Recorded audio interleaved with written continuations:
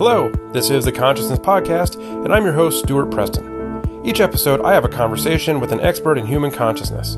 In this episode, I had the honor of speaking with Dr. Jill Bolte Taylor. Dr. Taylor is a Harvard-trained published neuroanatomist who experienced a severe hemorrhage in the left hemisphere of her brain in 1996. It took 8 years to completely recover all of her physical function and thinking ability. She is the author of the New York Times best-selling memoir, My Stroke of Genius, A Brain Scientist's Personal Journey. We discuss left brain, right brain, and what that means for our understanding of consciousness. Please enjoy this episode with Dr. Jill Bolte Taylor. Dr. Taylor, well, I really appreciate you joining me here on the Consciousness Podcast. I know you're in high demand, so just got a few things to ask you, about your experiences, which I think shed some unique light on human consciousness. But, maybe let's get into a little bit of the background behind what you do in your book and your experiences. And I know you became a neuroanatomist for personal reasons, your brother. Maybe you could tell us what that was, what a neuroanatomist is, and then kind of get into your story of this amazing experience that gave you a unique insight into your brain. Sure. Thank you. So I began being fascinated with the brain and how it creates our perception of reality as a child, because I have a brother who's 18 months older than I am, who eventually would be diagnosed with schizophrenia. And because he was my constant companion, as children are with one another, siblings, they all go together in a pack, I noticed, and it was pretty evident all throughout my childhood, that my brother and I could have the exact same experience and then walk away with completely different perceptions about what actually happened. So I became more and more interested in the brain, and I knew that one of us wasn't right, but I didn't know which one of us, if there is such a thing as right. Right. And I certainly didn't know what normal was, because there was no normal here. There was just these two very diverse perspectives. And I was the younger, so, if anybody was in error of perception, it was probably me. So as I grew up, I became fascinated more and more with the brain and with the human anatomy of the body. And so that became my area of specialty, with a research specialty in neuro and neuroanatomy, the anatomy of the brain. And I am a cellular neuroanatomist. So I think cellularly.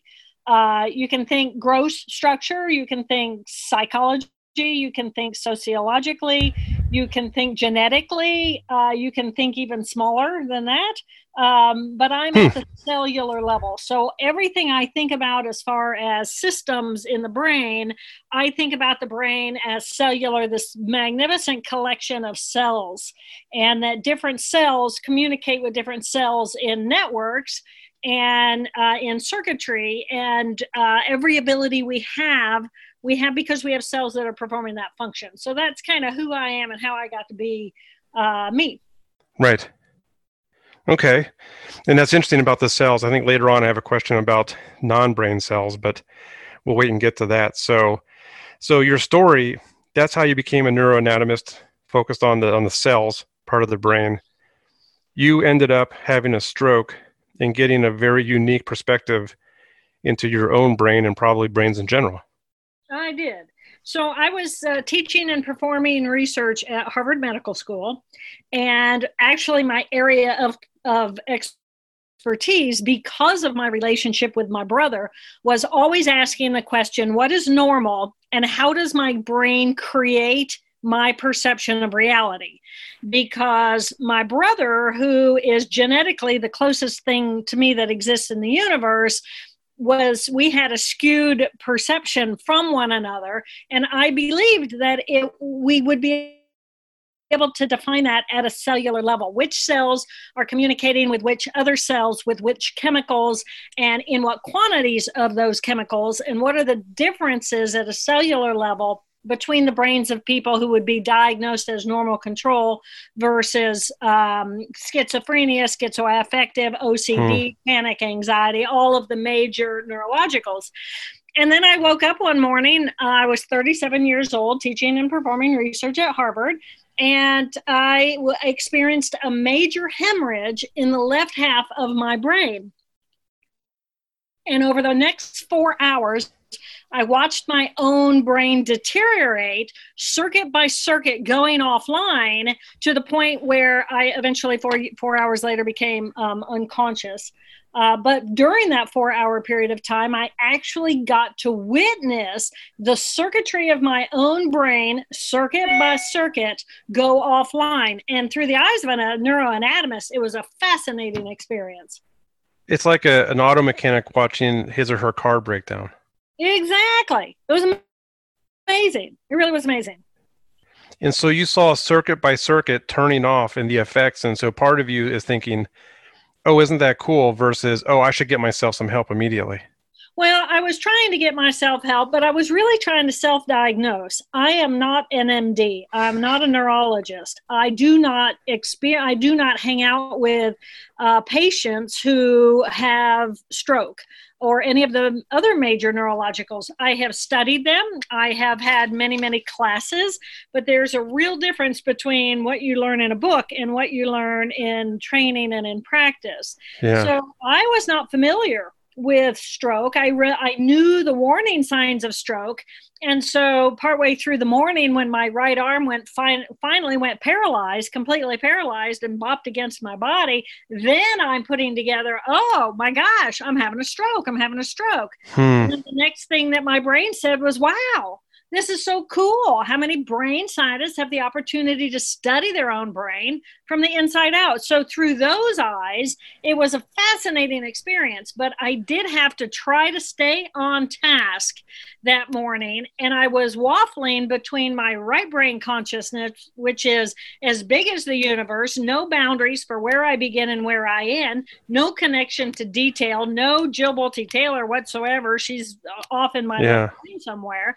And then my left brain would come back online and allow me to remember, who am I? What's going on? What do I need to do? I'm trying to get help. How do I get help when my world is getting smaller and smaller because more and more circuits are going offline?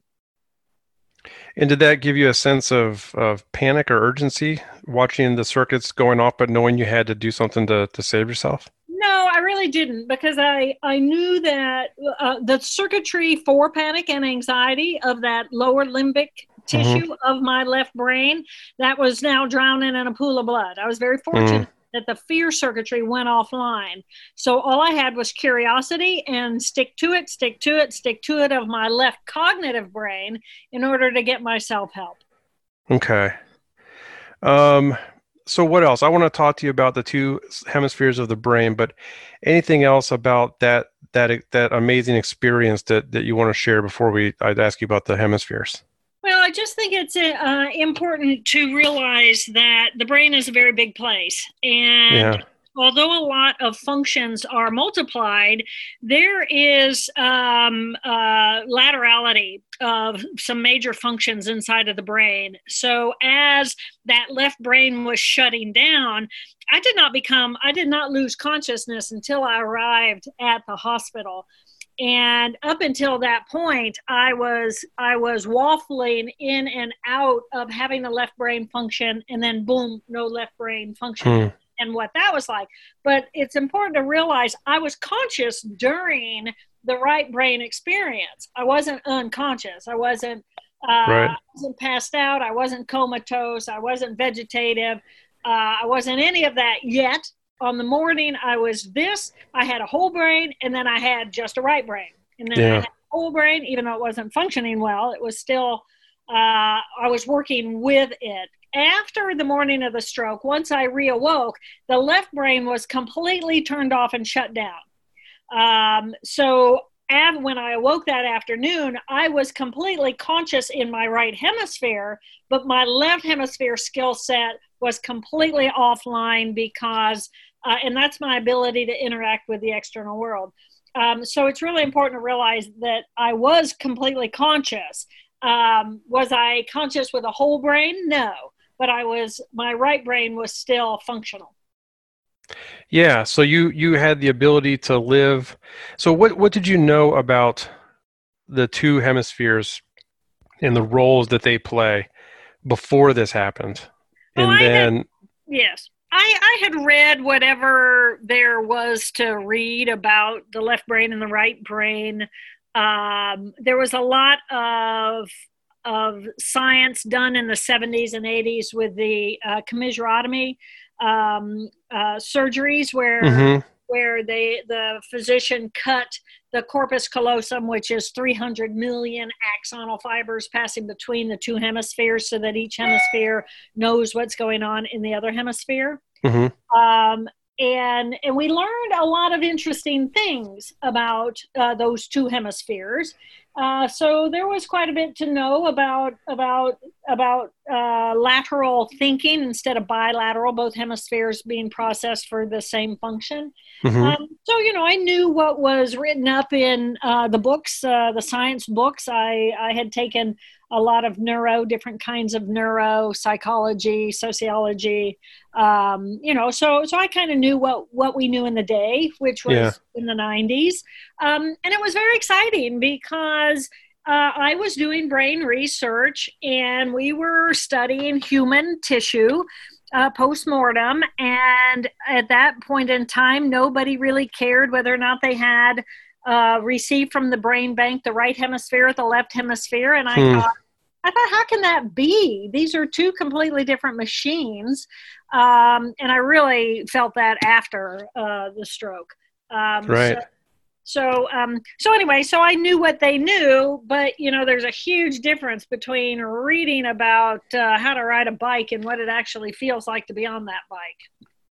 Yeah, and that's a really unique experience. I mean, no matter who has taken a scalpel or a microscope to a brain, they still don't have the same insight that you had from what you went through. True. Yeah, I was the right girl in the right place to learn. Yeah. Yeah. That's amazing. And I bet it doesn't feel that way to you, but lucky for all of us. Stuart, if I could go back and relive that morning or have it bypass and the stroke never happened, I would definitely have that stroke and relive it because I'm an educator. I'm an academic. I love to learn, and this brain is my area of specialty. So for me to be able to have that experience, even though it wiped out, 8 years of my life, my life ended up on a completely different trajectory than what it had been up to that point in time. It was so interesting and so fascinating and so insightful. And it was just a magnificent opportunity to gain an insight into this incredibly mysterious box we, think inside of. Yeah. And so what did you learn? What insight did you have, from this? I mean, in reading through your book, I know the roles of the two brains. You really got to see that. But what did you learn, and what can you share with us about your firsthand experience with a split brain, or at least a right brain without the left brain, and then having both brains back together again? So I think the most important thing is what does it feel like? What does it feel like to be in just a right brain? And when you think about the two hemispheres, the right hemisphere is bringing information in and processing information right here, right now in the present moment. And in the present moment, it's not organized so that where the boundaries of where I begin and where I end, I don't see myself as this tiny little human. Instead, it focuses on energy because we are these energy processing machines and as a cellular entity, I mean, you have to consider what was it like? What is the consciousness like of that single cell, that single zygote cell that began as the DNA from dad from the sperm and the DNA from mom from the egg cell coming together as that original zygote cell?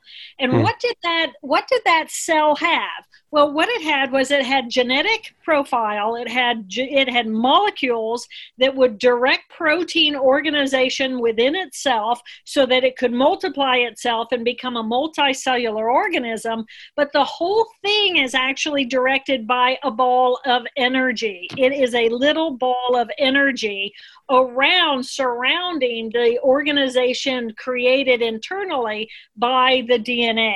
So as you think about what are you as a right brain, if you wipe out all the detail focus of that left brain, there's a group of cells in your left parietal region that says that creates a holographic image of where you begin and where you end, so that you know that these legs, when you look at them, you know that those are yours. If those cells go offline, you don't even notice that there are any legs. All you notice is that you are connected energetically without any separation from all the energy around you. So we become this energy that is literally as big as the universe, and your energy is intermingling with my energy no matter where you are on the planet, and things come and go in waves. And right here, right now is a magnificent present moment. I'm capable of bringing in visual stimulation. It's beautiful, it's colorful, it's interesting. I can create sound. Oh my gosh, I'm capable of moving my limbs, and my legs allow me to take myself into space so that I'm like a big amoeba floating around. And I know this all sounds very bizarre, but that's what your right hemisphere is always doing. It's always turned on, and it's always perceiving that. But then we have this magnificent left brain that comes in and it says, I have to create order out of all of this big three-dimensional ball of energy, because otherwise I'm completely non-effective and non-functional. And so the left brain starts creating order and creates categories and creates boundaries between things so that things can become separate. So then I can function and actually see details and organize things and organize sounds or into words and create language and create the boundaries of where I begin and where I end, so that I can use me in the world that is, otherwise really amorphous. So between these two beautiful hemispheres, we have it all. We have the connection to the big picture, and we have the connection to the detail. So on the morning of my stroke, when I lost that left hemisphere, I became open and expansive and as big as the universe and connected to everything. And right here, right now, present moment, I had no past, I had no future. All I had was the rich deliciousness of this present moment life force that I was, but I was completely non-functional because I didn't have that left brain to organize information. And my guess is that that's very similar to what it's like when a newborn is born into this world, where all they have is the present moment experience and stimulation, and it is perceived as chaos. And then the brain starts making new connections based on the new kinds of stimulation coming in, and eventually that brain, which is designed to create order out of disorder, comes online, and we become more functional. And the left brain kind of builds these little models of our experiences. So this newborn baby is given apple mush to eat, and then the toddler gets apple slices, and the adult gets an apple, and then we pick an apple off a tree. And every time we have these experiences, our brain kind of rebuilds this model of an apple. Is that right? And then that kind of lays over this structure, over this wonderful connectedness that the right brain is experiencing, the phenomenal experience of an apple that the right brain might be experiencing. Exactly. And it goes for finer and finer detail. And so in our society, which is extremely skewed to the value structure of the left brain, it's about two things. It's about language and my ability to be articulate, and articulate about the details of my expertise. So not only do I know all these details about the body and all these details about the systems, and then about the organs and about the cells and about the molecules and about all the little physiology of how it all functions, all that detail. Not only do I know it, but I can talk about it. And in our society, that's how we build authority. and we respect authority. And the left hemisphere is hierarchical. Things are there's a ladder. We're always climbing the ladder, and I know more, and I want to know more than you know because you and I want the same job, and so I have to compete against you because you and I are separate from one another, and I want that job and you want that job. And so now, we have this competitive nature, and it's always trying to climb up that ladder, because the higher on the ladder we get, the more prestige we get, the more authority we get, the more money we get, the bigger house we get, the bigger boat we get, the blah, blah, blah, blah, blah. So that's what that left hemisphere is driven to do, while the right hemisphere is right here, right now. And, Stuart, the beauty of being in the right brain is right here, right now is a perfect moment. It's not freaking out. It's not running a stress circuitry. It's right here, right now. It's peaceful. It's beautiful. It's excited. It's curious. It's interested and innovative. And it's a marvelous way to live. And then the left hemisphere comes on and says, but I'm not pretty enough. I'm not smart enough. I'm not rich enough. My house isn't big enough. Blah, blah, blah. Yeah, that's quite a conundrum. And a lot of people spend a lot of time trying to get to that peaceful place of just being here and now in the moment. It's a multi-billion dollar industry. It is. So this energy, the right brain and the energy being and connected to the universe, and the left brain being so structured and really helping us survive. I guess two questions. I hope I can remember the second question is where is the ego and all that. But my first question is, what's your opinion then?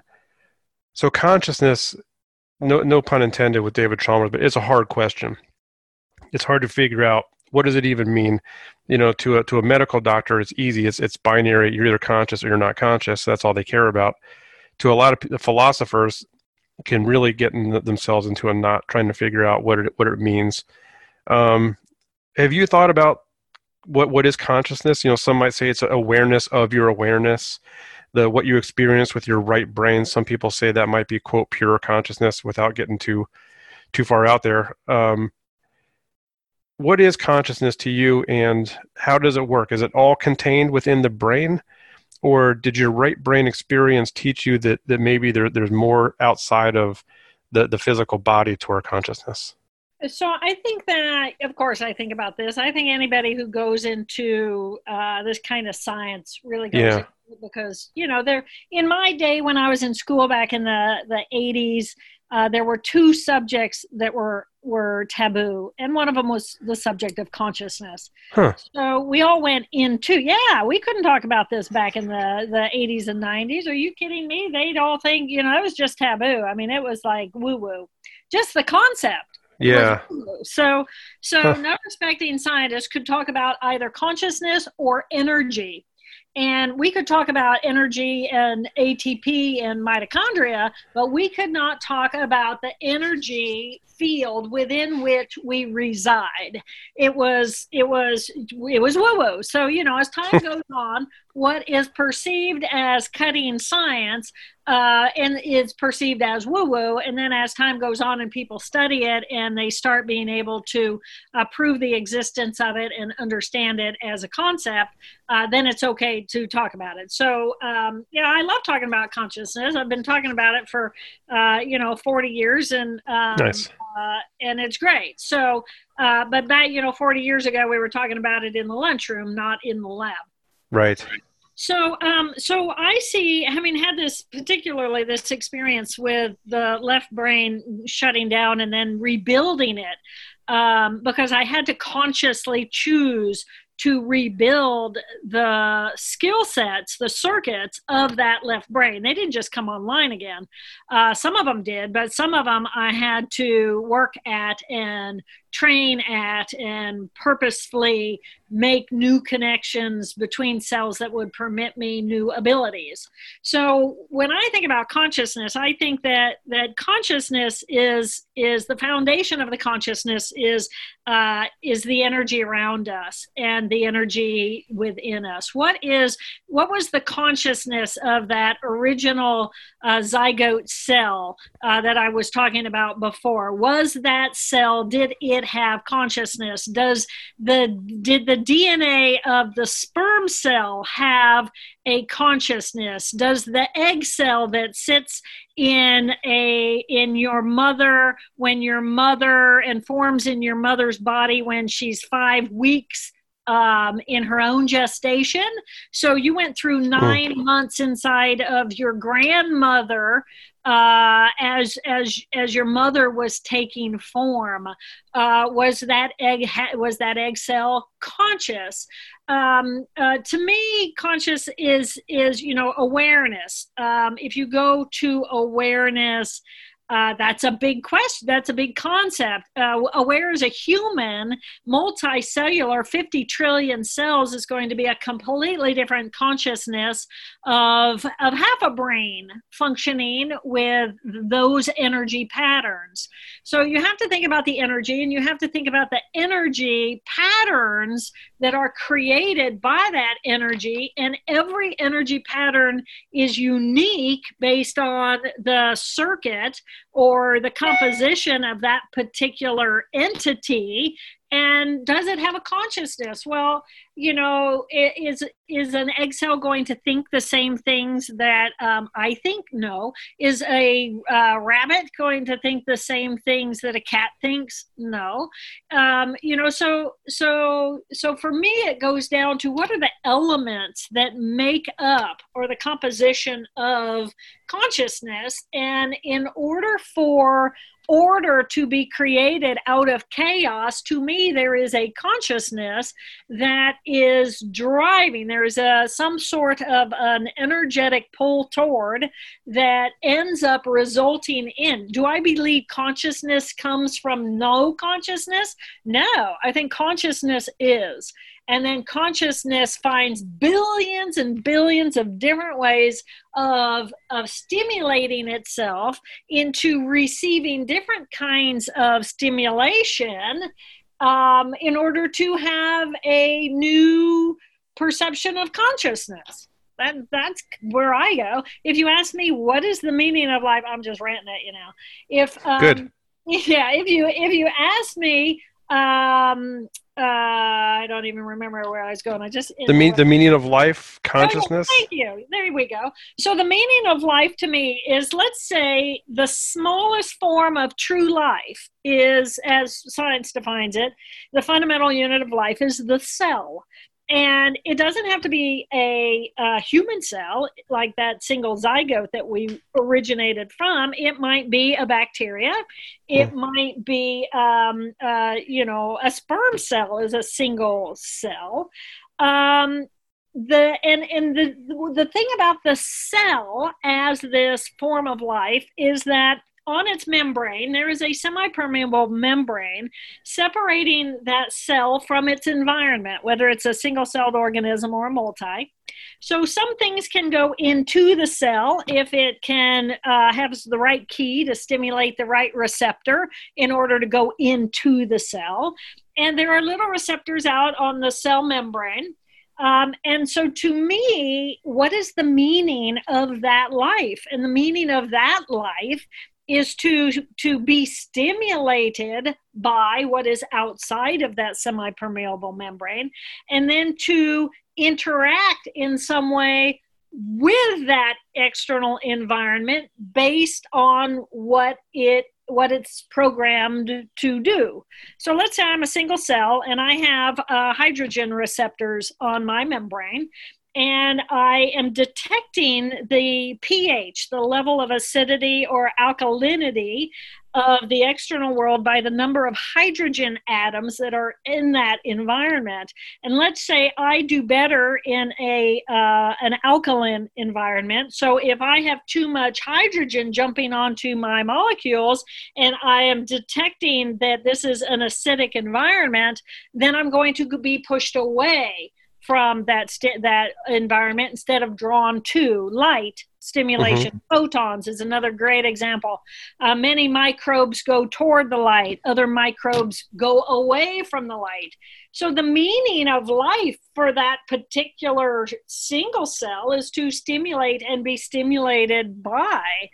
And so then life gets more and more and more interesting and complicated. More cells, multicellular organization happens until eventually you have a human, and we are stimulated through our sensory systems. We stimulate our environment in a billion ways that we interact with it. And we have the ability for movement. We have these fantastic hands and feet that take us places and perform all kinds of things in the external world, so that we have this incredible cognitive mind that is all about curiosity and being stimulated by, and then creating new possibilities for new kinds of stimulation.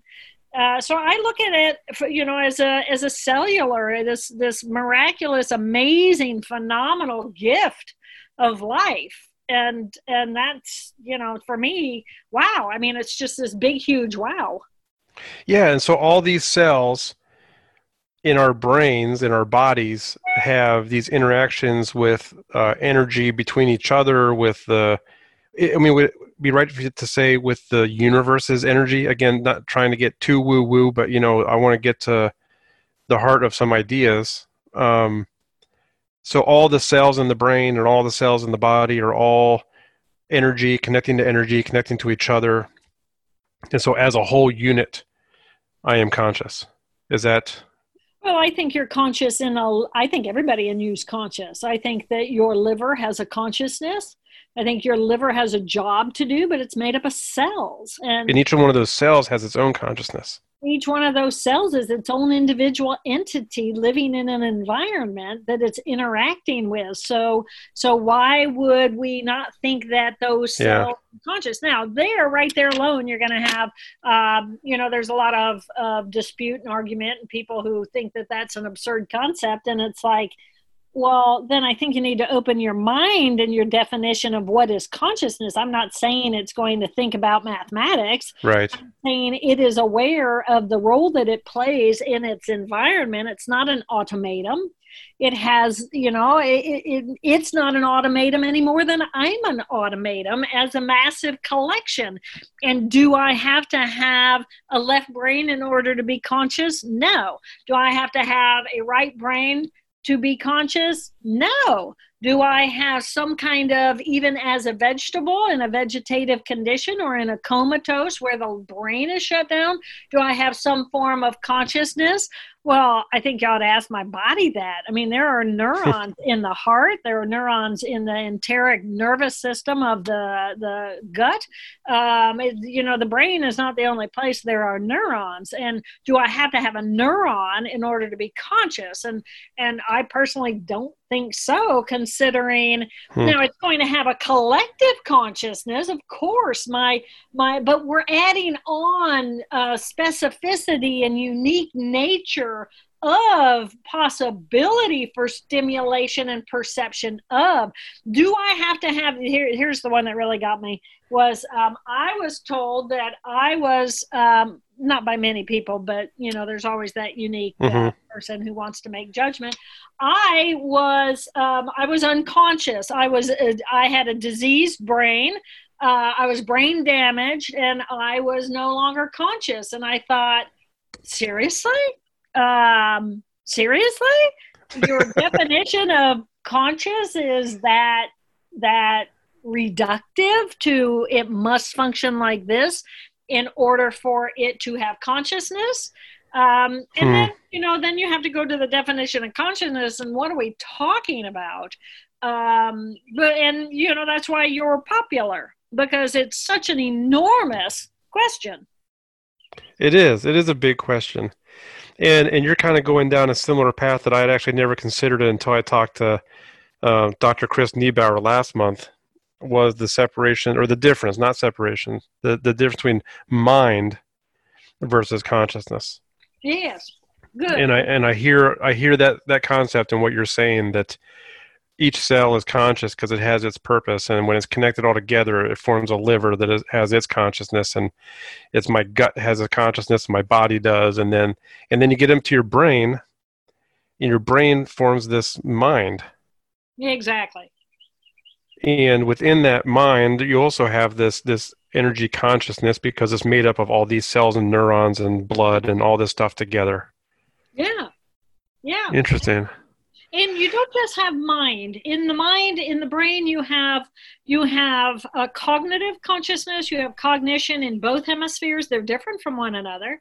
They're Hmm. processing the same data, but in different ways. Looking at it, I mean, if you're looking at a tree or a forest, there's the example. When you look at a group of trees, your left brain's going to look at the forest. It's going to look at the big picture. It's going to look at the shape of it. It's going to look at, just kind of the overall lighting, and it's just going to see the whole thing as this big living thing. And then the left brain comes in and it looks at the exact same forest, and it's going to focus in on different kinds of bark and different colors leaves and different shapes of leaves and all the details. So do you have to have both of those in order to be consciousness? Do you have to have either?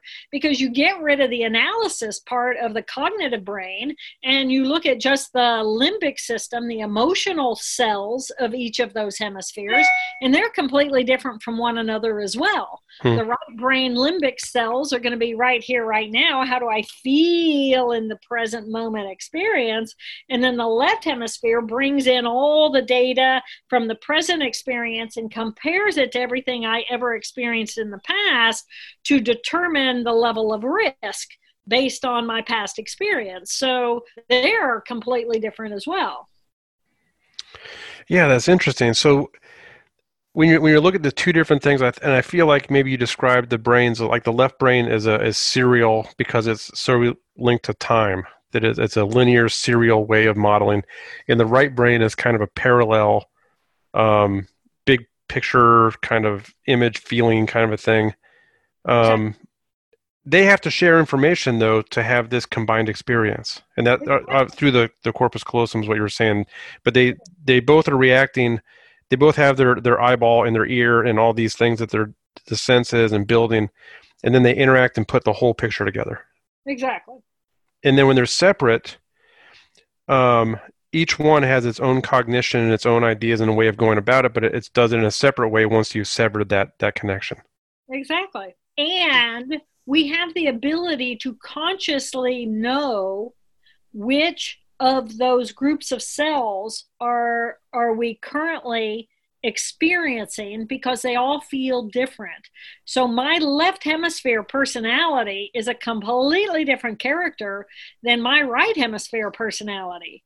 They feel differently, they hold my body differently, their whole experience is very different. And not just each of the cognitive minds are different, but the way the two different emotional systems feel inside of our body is unique.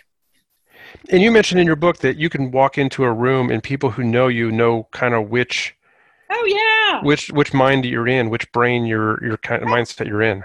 Absolutely. Let's say you walk into a new office space where you're going to meet some people, and you've got a suit on, and you got your work shoes on, and you got your hair combed, and you talk the way that you talk when you talk like you're a smart person, and your left brain is online, and you are there, and you're listening, and you're interacting, and you hold your breath. You hold your whole self differently than when you go home and you take off your suit and you put on your shorts and you put a hose in your hand and you're going to go wash your car, and you're relaxed and your shoulders are relaxed, and you're probably a better sense of humor, and you're probably a little friendlier, and you're completely different, but you're the same person. Yeah. Now, let's say you have a twin brother. And let's say you're the twin that is always at work, and your twin brother is the one who always gets to act like he's on vacation. Right? You're Yeah. good with money. He's good with spending money, Right. Yeah. You're completely different people. But we have that inside of ourselves, and getting to know those different characters inside of yourself, to me, is freedom, because then you have the power to choose moment by moment who and how you want to be in the world. And you're actually running different circuitry inside of your brain. And that's where I think the next phase, as you go through your book and through who you are and what you offer us, people in the world, is you help us. One of your things is to help other people learn from your experience and your expertise, and the two of those combined. Now, I want people to go buy the book, so we don't want to give it away. You know what I mean? Everything. I want them to be intrigued and go, I need to buy this book.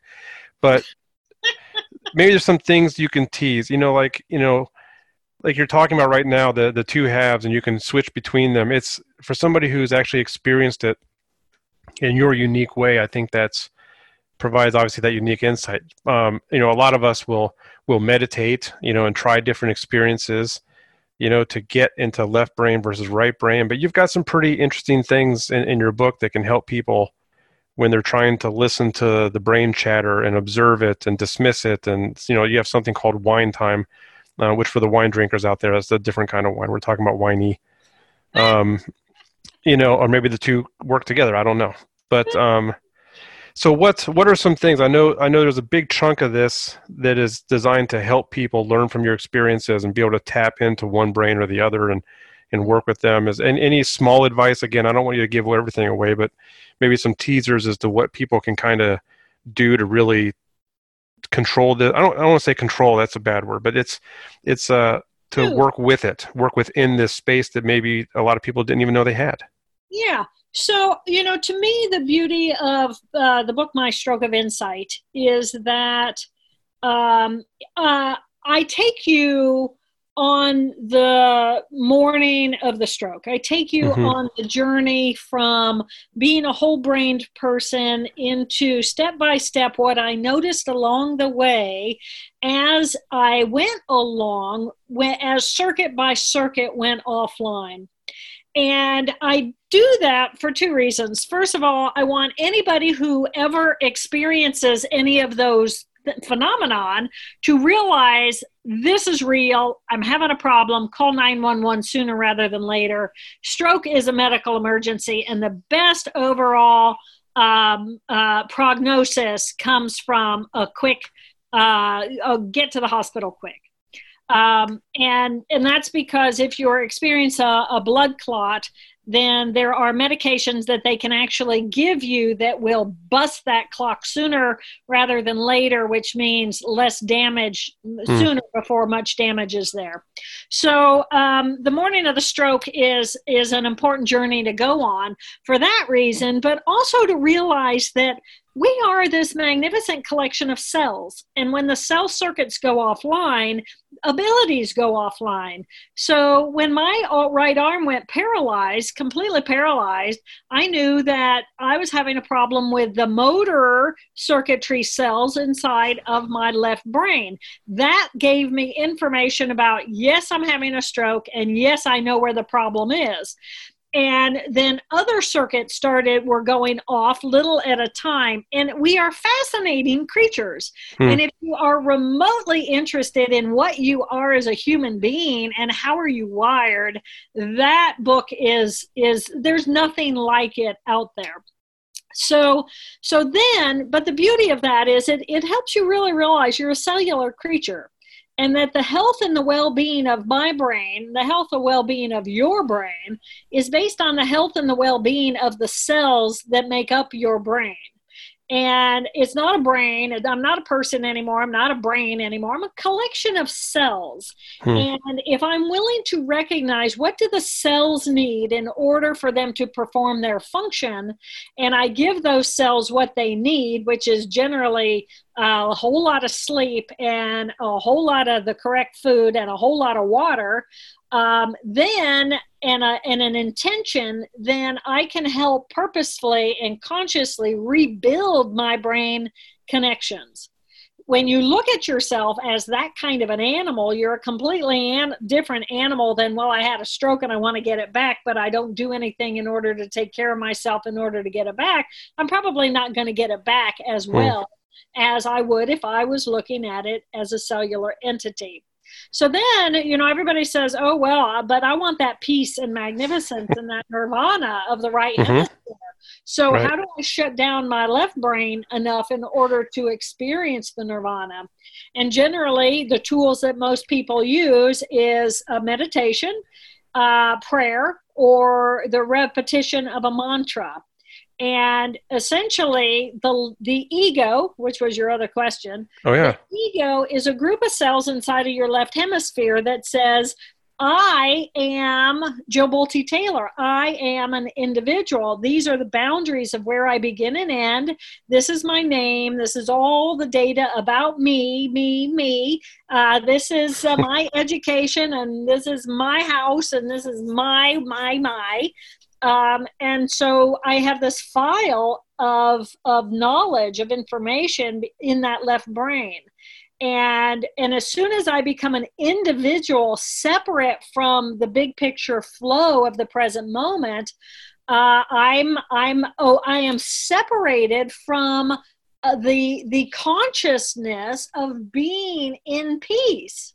Because there is peace everywhere. And it is that circuitry and that stress circuitry in the left brain that accelerates all of our thinking and all of our gotta do this, gotta do this, gotta do this, gotta be there, gotta be this, gotta be that, gotta do. And that's a level of acceleration inside of that left hemisphere that says, I got to learn this. I got to know those details. I got to talk about this. I got to climb that ladder. I got to make more money. I got to get a bigger house. And with that comes the stress circuitry. And stress in and of itself is not a bad thing, because it's an energy and it's a push and it's a circuitry. But when it doesn't pause, we are biological creatures. You have to push, and then you have to pause. And what that left brain does, and in our society that now is skewed to the left value structure of I'm willing to work 80 hours a week, but I'm ready to wear those brown circles under my eyes as my badge of honor because I am working in order to attain, and blah, blah, blah, and get more and more and more, and I'm sleeping less. And we are actually in a society that values, I only had 5 hours last week, and I'm averaging like 4. I can get away on 4.5 hours a night. And I'm thinking, a great quote by Ariana Huffington.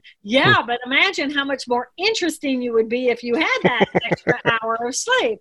So we're becoming automatons, and we're not automatons. We're living, breathing, processing machines. And so then it's like, okay, well, now I'm on a go. How do I slow down enough in order to come into the present moment? And there are tools that you can use, of course, breathing, just paying attention, bringing your mind to the present moment, thinking about your own breath as it comes into your body, makes, that's step one. But boy, that left brain then says, well, this is a waste of time. Why am I messing with this? I could be like exercising on my bike while I'm taking care of this. And it's like, nah, that's not the way that it works. Yeah. Yeah, that left brain sure does like to interrupt. Oh, it wants to go, because it's me. It's my ego. It's what I have. It's what I want. It's what I'm doing. It's like busy. And it's like, no, you need to like slow down and take a breath and go look at the ocean. You know what it feels like when you go and you look at the ocean and you breathe deeply and you look at that and you realize you're just a speck of dust in the universe. Yeah, just some stardust. And the right hemisphere is really, really, really good with that. Because it's, oh my God, but I am alive and I can experience what it feels like in my chest and feels like in the beauty in my eyes and what in the rhythmic surge of the tide, and it just softens my whole soul. And that left brain, it's never going to go away. Just set it aside for a minute. It's not like you're making it go away for long. It's just like, yes, I can be here. That's my power as a human being. We have the power to pick and choose who and how we want to be. Wow. That's amazing. That's incredible. The one thing I wanted to point out, it's not a question, it's just for anybody listening. You've got a chapter, I think a whole chapter, and then also an appendix about kind of how to communicate and talk and help somebody who has been through a stroke, which I think, again, is not really subject matter here, but I just was struck by how amazing it is, the advice you give there, because having been through some loss of my own, I know a lot of people came to me and would say, I just don't know what to say to you.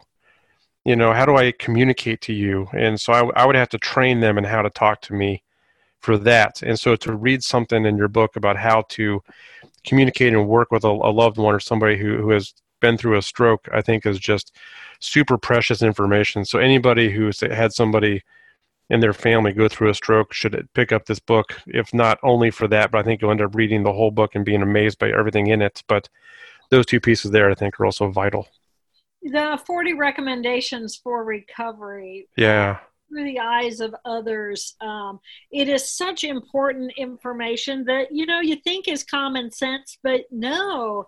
So many people, if you're in the presence of someone who has experienced a major trauma, and we get scared because we don't know the right thing to say. And I think so often the right thing to say is to simply show up with a soft tone and love in your heart and just a gentle spirit and let people know, I am with you. I may not have any clue about what's going on inside of you, but I love you. I believe in you. I am here for you. And it's so important that people want to do visitation, and that's a lovely thing. And right now, of course, there's none of that going on. Right.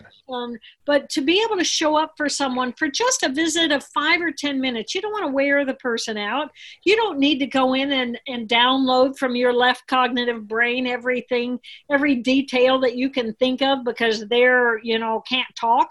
I mean, they just want your energy. They need you to come in and just be gentle and soft and loving. So I think that those 40 recommendations are really very important. But I should let you know that book number 2 will come out next year. And book number 2 is kind of about what we've already talked about. It's about when I say we have the power to choose moment by moment who and how we want to be in the world, what does that mean?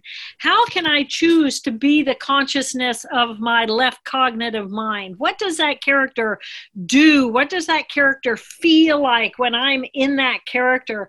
What is the character? How do I get to that peaceful, blissful nirvana of my right cognitive brain? That group of cells that is in the present. How do I find that character? Who is that inside of me? How do I get there? What are the steps I need to go in order to find that?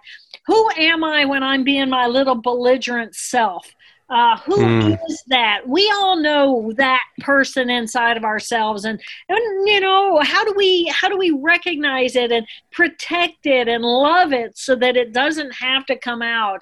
And who's our little playful self? And these are actual groups of cells inside of our brain. So it's kind of a roadmap to who we are and how we want to be. Wow. Well, that's what I was going to ask you is what's coming next from you. So I will be reloading my Amazon search for Jill Bolte Taylor, constantly looking for that one. It's supposed to come out next April. And it's beautiful material. And the only way I came to this was because I lost my left brain. And when I lost my left brain, I lost my left emotion, which is all the pain from my past. And, I have to say that was delightful. Yeah. And then the left thinking brain, and that was difficult because, I couldn't communicate with the world. Right. And so I still had emotion of the present moment. And so I got to know that character. And I had thinking, experience, bigger picture, experiential of that character. So I got to know that person. And then those two characters had to rebuild and do what I needed to do and relearn and retrain my left cognitive brain. And then the emotional system of my left cognitive brain rebooted itself. And then I had to start from scratch with new emotion. And what does that feel like? So So I really got to know these 4 characters. I consider them very specific characters. Your brain is wired pretty much like mine. You will identify these 4 inside of you, and you'll say, right now I'm in my left cognitive brain, or I had an outburst of my left emotional brain. You can then consciously choose those other parts of you. Yeah. That's powerful. It's kind of like that 90 seconds you said when you have an emotion or a reaction. If you can wait 90 seconds, that's how long your brain takes to actually process it. If you go past that, then you're choosing to carry it. Yeah, so the 90-second rule, at any moment in time, there are only 3 things going on inside of our head. We're thinking thoughts, or we're feeling emotions, or we are running a physiological response to what we are thinking and what we're feeling. It's circuitry. Mm-hmm. And so let's say I'm gonna think. I think a thought that inevitably every time I think about that person, I get angry. Okay, and because my thought and my emotional circuit for that person are linked together powerfully, and they make me angry. And so I think about the person. I feel that I'm going to be angry. I then feel the physiological response to what I'm thinking and feeling. Noradrenaline dumps into my bloodstream. It flushes through me. It flushes out of me. And in less than 90 seconds from the moment I think the thought until my blood is now clear of that rush. So that's what I call the 90-second rule. And you can actually watch yourself. How long do you stay happy? How long do you stay sad? How long do you stay angry? How long do you stay frustrated? You're running circuitry. These are just circuits inside of your body. And it's very freeing. Now, of course, people will say, well, Jill, I can stay angry for a whole lot longer than 90 seconds. And it's like, yeah, well, if you'd stop thinking about that person, you'd stop running the circuit. So we're running the circuit, and then we're rethinking the thoughts that are re-stimulating that whole flood again. And it becomes very stressful. It's very stressful on the body. Yeah, it sure is. Wow. So what, I think we're at the end here. Is there anything else that I have not asked you that you want to get out there? No, I just think being aware that, we have much more power over what's going on inside of our heads than we were ever taught. And the more interested we are in that, more we learn about that, the more willing we are to train ourselves, the more peaceful lives we can live. I love it. And I appreciate you sharing that information and helping us all with that. It's powerful stuff. Throughout the interview, a couple times you would go blah, blah, blah. And I find you refreshing and the total opposite of blah, blah, blah, whatever that would be. So I'm really grateful. Yeah. I can't thank you enough for coming on here and sharing this information. And I'll put a link to your book. I'll keep a lookout for your new book. And just very grateful for you to spend your time with me and the audience here today. And just thank you. Perfect. Well, thank you. I appreciate your subject material. I'm actually going to go listen to some of your other interviews on this subject because it's a fascinating conversation. It is. And everybody thinks about it through the matrix of their own circuitry. That's right. Yeah. That concludes another edition of the Consciousness Podcast. Thanks again for listening. Please find us at Facebook at facebook.com/The Consciousness Podcast, at our Twitter handle at Conchcast, and don't forget to subscribe to our feed at theconsciousnesspodcast.com. Thank you for listening.